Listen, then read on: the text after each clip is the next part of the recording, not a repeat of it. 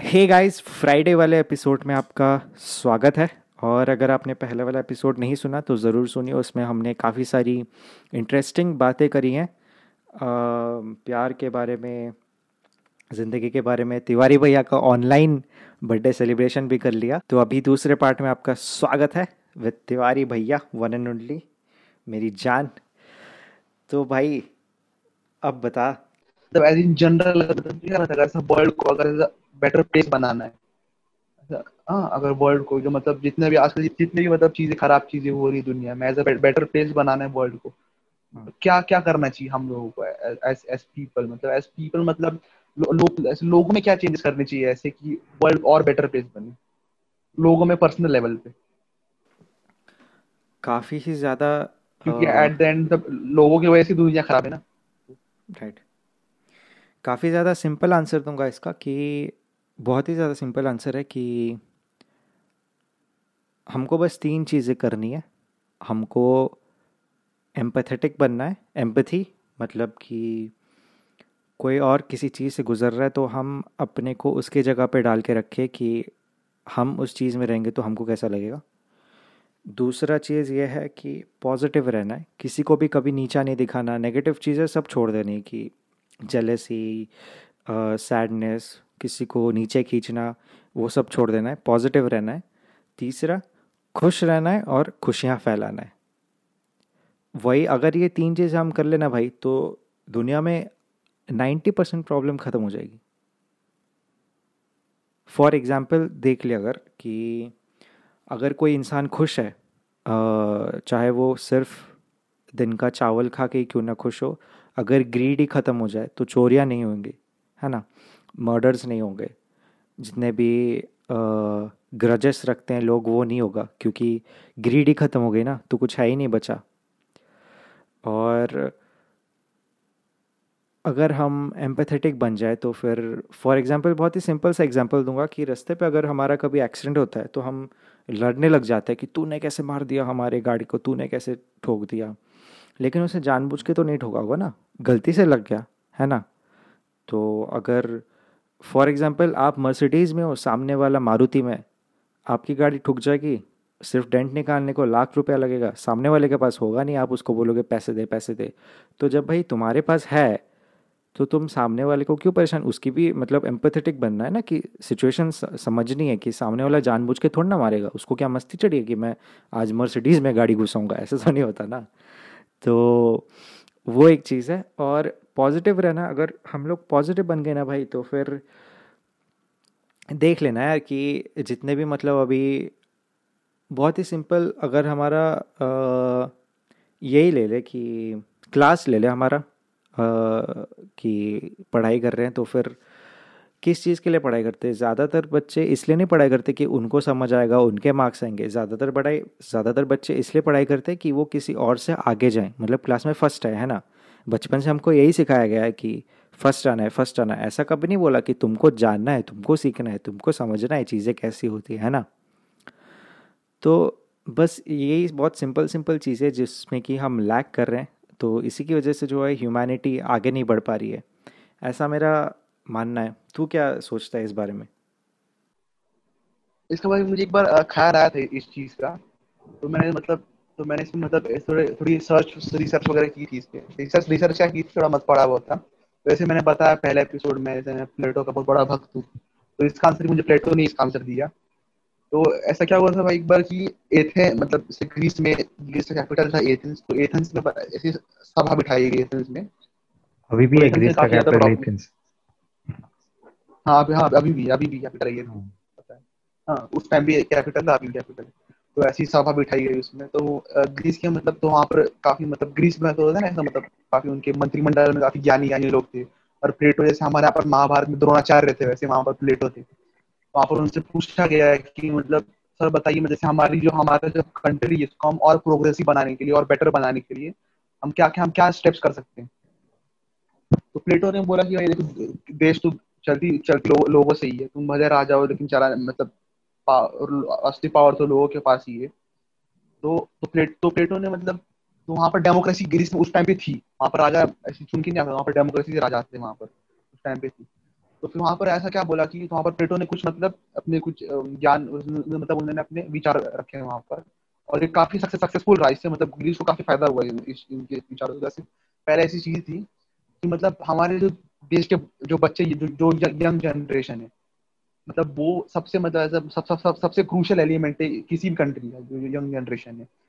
तो वो कैसे लोग तो एक यंग जनरेशन मतलब एक बच्चा कैसे शेप देता है अपने अपने लाइफ को, किस कैसे ले जाता है अपने आप को, बहुत हद तक डिपेंड करता है वो कैसे लोगों को एडमायर कर रहा है। वो तो प्लेटो ने मतलब जैसे बोला कि मतलब बच्चे कैसे इन लोगों से इन्फ्लुएंस होते हैं, तो उसने मतलब प्लेटो ने जो एक्चुअल नोबल लोग थे सोसाइटी के एक्चुअल, जैसे कोई साइंटिस्ट हो गए, कोई मतलब बहुत वेल वेल मतलब नहीं है, इंटेलेक्चुअल आर्टिस्ट हो गए, या फिर जो मिलिट्री मैन हो गए, जो कंट्री को प्रोटेक्ट कर रहे हैं, वैसे लोग प्लेटो ने, वैसे नोबल लोग प्लेटो ने चूज किए, और वैसे लोगों का प्रचार प्रसार करना चालू किया प्लेटो ने, ताकि मतलब बच्चे ऐसे लोगों से इंस्पिरेशन ले, ऐसे लोगों से इंस्पायर हो, ताकि उनकी जो यंग जनरेशन है वो सुधर जाए, और ऐसे लोगों से इंस्पायर ना हो, जैसे मतलब सिर्फ नॉर्मल कोई एक्टर हो, या फिर नॉर्मल सिंगर हो गया, या फिर सिर्फ ऐसे है ना कूल टाइप के लोग, जो काफी जिनको देख के काफी लोग, बच्चे खास करके यंग लोग काफी मतलब इंस्पिरेशन लेते हैं। उनका नाम लूंगा नहीं मैं, आजकल काफी मतलब फेमस इन्फ्लुएंसर्स बुलाते हैं अपने आप को, सोशल मीडिया इन्फ्लुएंसर।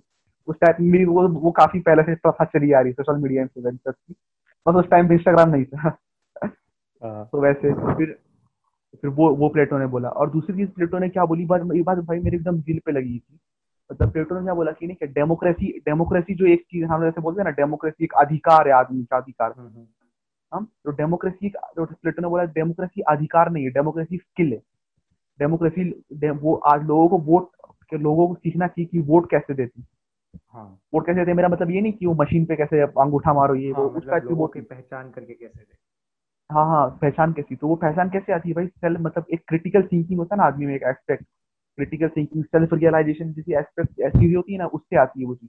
और वो चीज कैसी होती है, हम लोग मतलब हमारे, मैं सोच रहा हूँ भाई, अगर मतलब होगा ना कभी, मतलब मैं किसी ठीक ठाक पोस्ट पे जाऊँ ना, तो मैं उस करिकुलम में उस चीज को जरूर ऐड करूंगा, और वो है फिलोसफी। फिलोसफी ऐसी चीज है ना, जिससे आदमी को रियलाइज होता है, मतलब कि एक रियलाइज होता है, मतलब दुनिया दुनिया के बारे में काफी काफी मतलब एक अलग तरीके से देख पाता है दुनिया की चीजों को।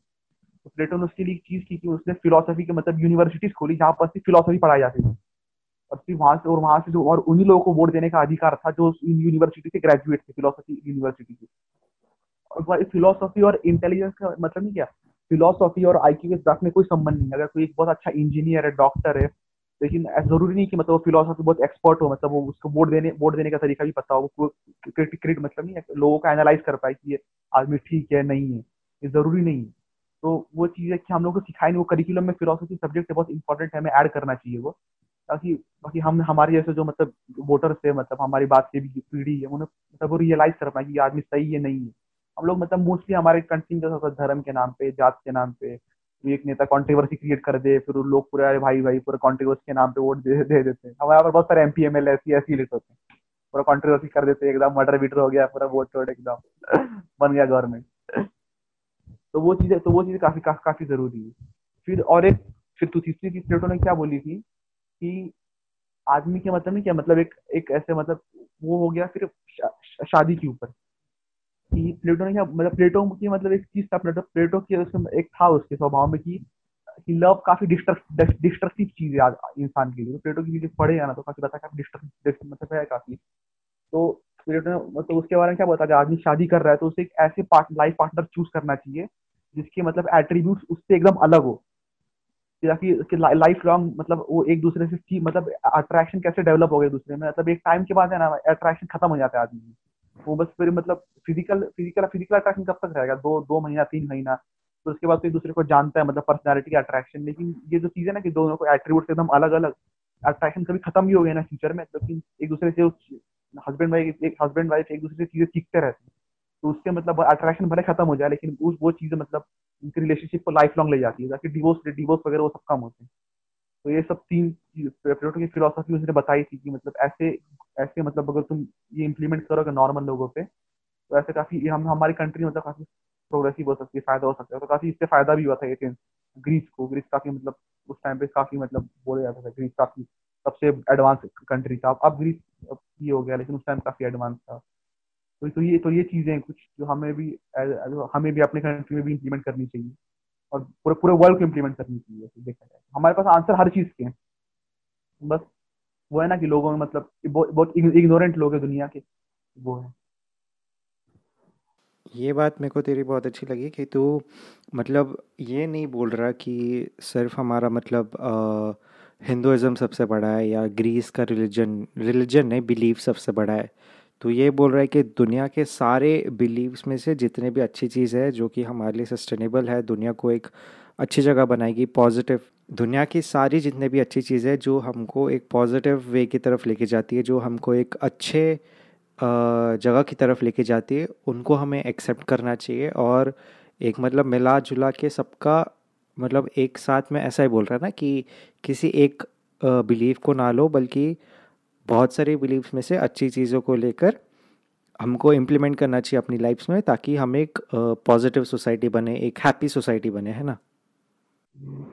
हाँ मेरा ऐसा मतलब ऐसा मतलब मेरा मानना है कि हम लोग ऐसा, हम लोग अपने आप देखते हैं ना, ये इंडिया, पहले हम लोग अपने आप कंट्रीज में डिवाइड करते हैं, ऐसे कंट्रीज में ये इंडियन है, फिर उसमें स्टेट्स में डिवाइड करते हैं, फिर कोई अमेरिकन हो गया, ऐसा अपना हम लोग काफी ज्यादा डाइवर्जन क्रिएट करके रखा है हम लोगों ने। रादर देन हम अपने आप को ऐसा एज अ होल स्पीशीज देखें कि हम जिस पूरी ये पूरे दुनिया में हम लोग इंसान एक स्पीशीज है। तो उस तरह अगर हम देखेंगे तो हमारे मतलब काफी फायदे वाली, काफी फायदेमंद चीजें भाई वैसी।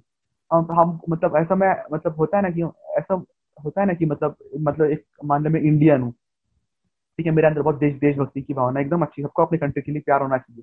लेकिन रादर देन सिर्फ ऐसा इंडियन देखने के बजाय अगर हम अपने आप एज स्पीशीज देखें ना, एज अ ह्यूमन बीइंग, तो मतलब मेरे हिसाब से ज्यादा ब्रॉड और ज्यादा मैच्योर, मतलब मैच्योर थिंकिंग है।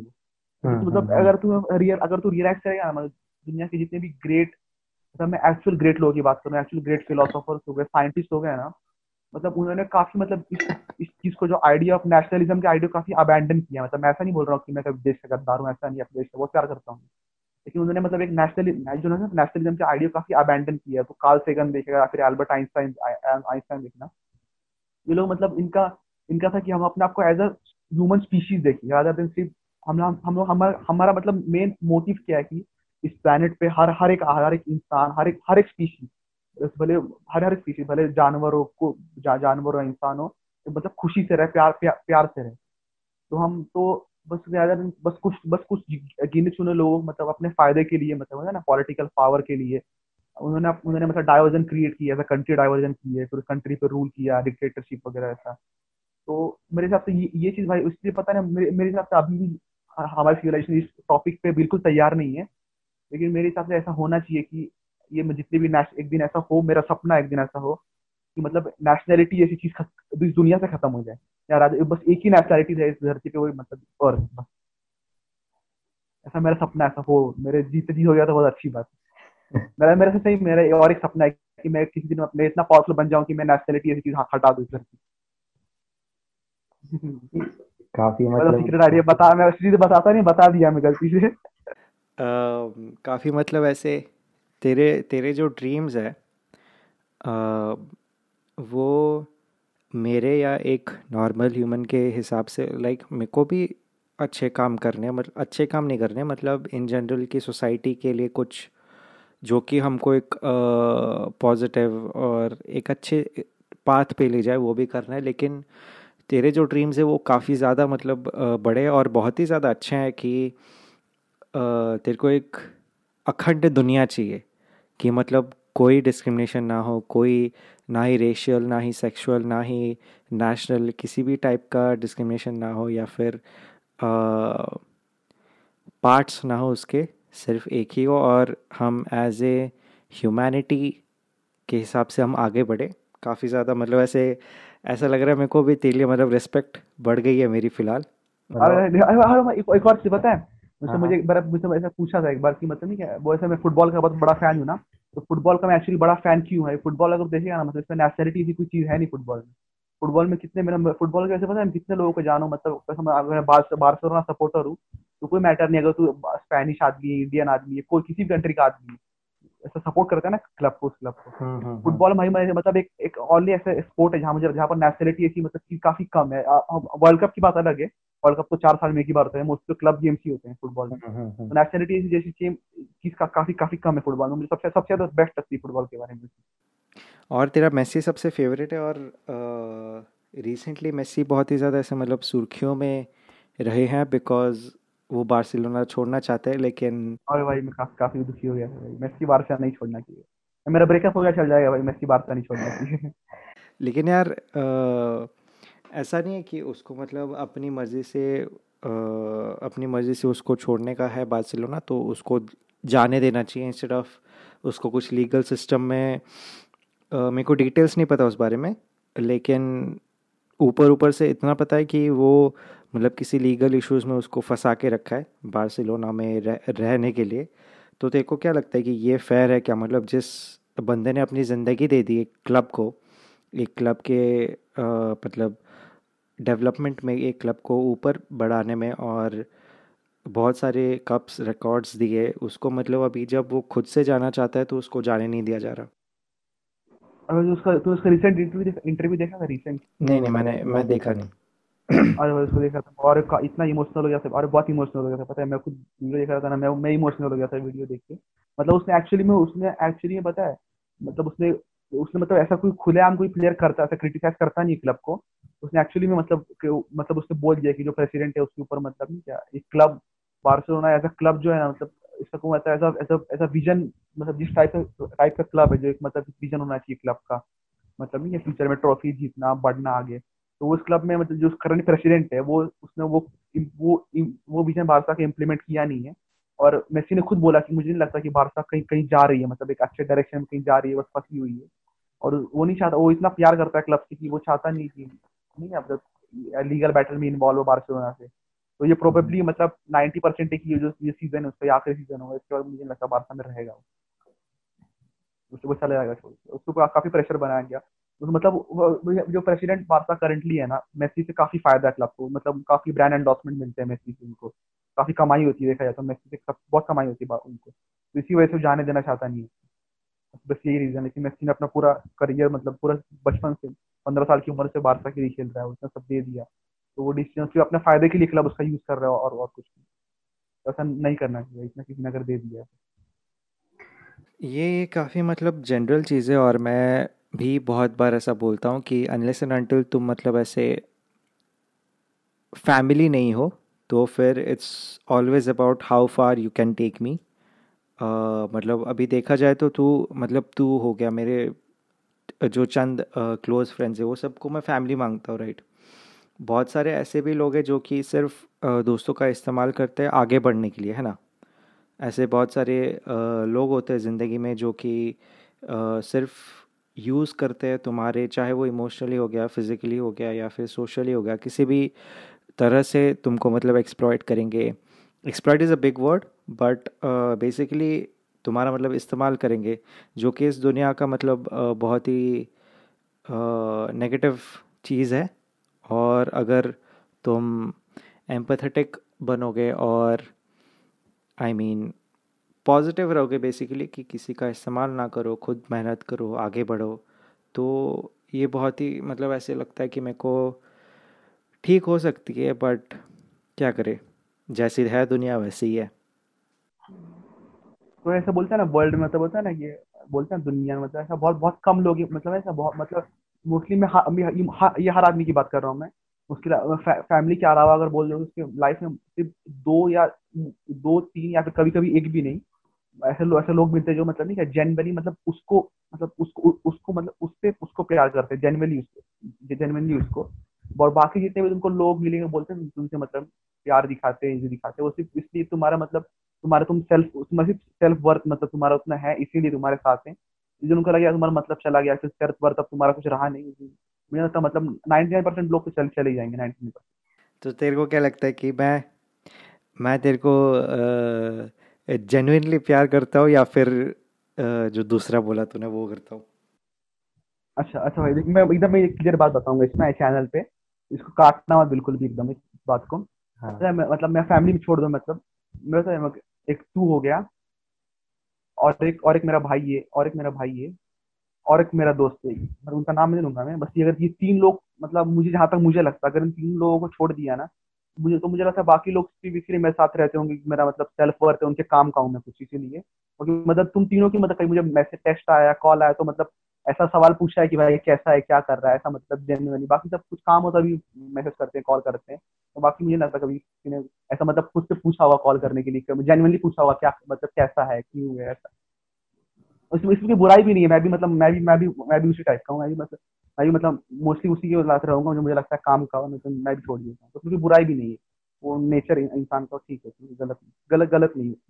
हालांकि ऐसा बहुत कम, काफी मतलब फिर ऐसा मतलब ऐसा लोग जब मिलते हैं बहुत बहुत सही में बहुत खुशी होती है, पता है। मुझे तो काफी खुशी होती है कि मुझे तुम मिल गया भाई।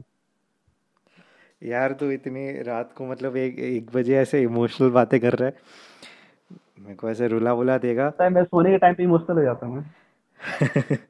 पता है ये मेरा सोचने का टाइम रहता है, पता है इस टाइम पे सोचता हूँ मैं 15 मिनट के लिए। हाँ, ये निकल भावनाएं निकल जा रही है।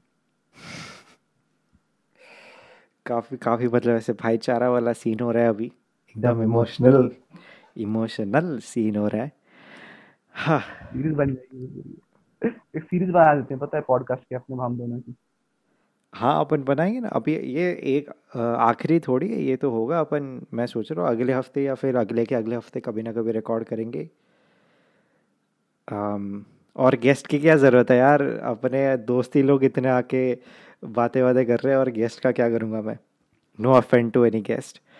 बट हाँ, तू बोल रहा था तेरे कुछ और सवाल है। जैसे मेरा ऐसा मानना है, ऐसा नहीं कि मतलब जैसे साइंस स्ट्रीम है, तो साइंस में मतलब सबसे अगर साइंस का एकदम noblest, one of the noblest form science अगर होगा तो मतलब इंजीनियरिंग की बात कर रहा हूँ मैं। तो वो मेरे हिसाब से प्रोग्रामिंग, कंप्यूटर प्रोग्रामिंग। वैसे अगर आर्ट्स में आए तो आर्ट्स में मेरे हिसाब से मतलब आर्ट्स में सबसे आर्ट का जो सबसे नोबलेस्ट फॉर्म है, one of the noblest form, वो है म्यूजिक। तो हमारे मतलब इंडियन म्यूजिक म्यूजिक जो कल्चर चल रहा है, जो भी इंडियन अभी फिलहाल जो चल रहे हैं, उसके बारे में क्या भाई मतलब क्या कहना क्या है यार इंडियन करंटली इंडियन म्यूजिक के बारे में, बॉलीवुड स्पेशली। यार अभी तो मतलब अभी बॉलीवुड की जैसे बात कर रहा हूँ न्यूज़ मैं, में आ इंडियन रहा है म्यूजिक कि नहीं, बॉलीवुड। हाँ, हाँ, सिर्फ सिर्फ बॉलीवुड बॉलीवुड के के बारे बारे में। में। हाँ हाँ, इंडियन म्यूजिक तो बहुत वास्ट हो गया उसमें, तो वो तो काफी अच्छी चीज है। बॉलीवुड, हाँ। हाँ, तो जैसे कि अभी न्यूज़ वगैरह में आ रहा है कि वो जो अपना टी सीरीज़ है, वो काफ़ी सारे बीट्स चुराते हैं, या जो भी एलिगेशंस लगाए जा रहे हैं उनके ऊपर। इंडस्ट्री में से भी कई लोगों ने बोला है, क्योंकि जैसे कि मतलब बहुत ही ज़्यादा गलत हो रहा है बहुत सारे आर्टिस्ट के साथ। और जैसे कि अभी सोनू निगम ने जैसे कि स्टैंड लिया, और टी सीरीज़ के अगेंस्ट वो सब बीफ वीफ चल रहा था कुछ उनका। तो फिर मेरे को लगता है कि यार वही बात हो गई ना, बैक टू बेसिक्स की। खींचो मत किसी को, पॉजिटिव रहो, एम्पैथेटिक बनो, काइंडनेस दिखाओ लोगों में। तो और मेरे को बॉलीवुड से ज़्यादा अपकमिंग मतलब जो अंडरग्राउंड म्यूज़िक है ना, जो अभी तक फेमस नहीं हुए, काफ़ी काफ़ी बहुत सारे लोग हैं जिनके मैं म्यूज़िक सुनता हूँ। अपने अपने हो गए तरुण भैया, और एक है करुण भाई करके, एक है दिल्ली का ही है, और एक तन्मया करके एक लड़की है शायद, उसका एक गाना सुना था मैंने बीच में, बहुत ही ज़्यादा खूबसूरत लगा मेरे को। ऐसे ही बहुत सारे आर्टिस्ट है जो कि इतने ज़्यादा फेमस नहीं है, लेकिन उनके उनके काम जो है बहुत ही ज़्यादा मतलब बेहतरीन है, लाजवाब है। बस ऐसे ही म्यूज़िक के बारे में और क्या ही कहूँ यार, मतलब ये एकदम ऐसे बहुत वास्ट टॉपिक है, और इस पे मेरा मैं मतलब ऐसे कुछ टिप्पणी दे नहीं सकता मैं। क्योंकि अगर मैं बोलना शुरू करूँ तो बहुत ही ज़्यादा कंट्रोवर्शियल हो जाएगा, तो फिर नहीं नहीं, पता ठीक है, कोई दिक्कत नहीं है, कंट्रोवर्सी कंट्रोवर्सी करवानी है। नहीं नहीं, इतना भी कंट्रोवर्सी नहीं करानी, कल पता चला यूट्यूब भी बैन हो गया अपना। तो इसी बात पे हम आज का पॉडकास्ट एंड करेंगे। पता है मेरे को आज का पॉडकास्ट बहुत ही ज़्यादा एब्रप्ट था, कुछ ऐसे स्टोरी लाइन नहीं थी। कुछ ऐसे मतलब पता नहीं मेरे को, पता नहीं आप लोग को कैसा लगेगा, मेरे को लगता है कुछ ऐसे मतलब ऐसे बहुत इन्फ्लुएंशियल पॉडकास्ट नहीं था। बट मैं आपसे वादा करता हूँ कि हम वापस ज़रूर आएंगे, तिवारी भैया के साथ आएंगे, तिवारी भैया के साथ हाथ में हाथ मिला के आएंगे, और वापस हम ज़रूर आएंगे। तिवारी भैया आखिर में एक शायरी हो जाए। जाते जाते कितने रात के 1:30 बज रहे हैं, तो 1:30 बजे सुन लीजिए दिल टूटे आशिक की शायरी कि वक्त वक्त गुजर रहा है पर सांसें थमी है। वाह। वक्त गुजर रहा है पर सांसें थमी है। वाह। मुस्कुरा रहे हैं पर आंखों में नमी है। आहा हा हा। साथ हमारे ये जहां है, पर ना जाने क्यों किसी की कमी है। आई राम, एकदम मतलब ऐसे रोमांटिक माहौल बना के हम इस पॉडकास्ट को एंड कर रहे हैं आज। तिवारी भैया के साथ हम ज़रूर लौटेंगे वापस अगले पॉडकास्ट में शायद से। तो बस इसी के साथ हंसते रहिए, मुस्कुराते रहिए और खुश रहिए।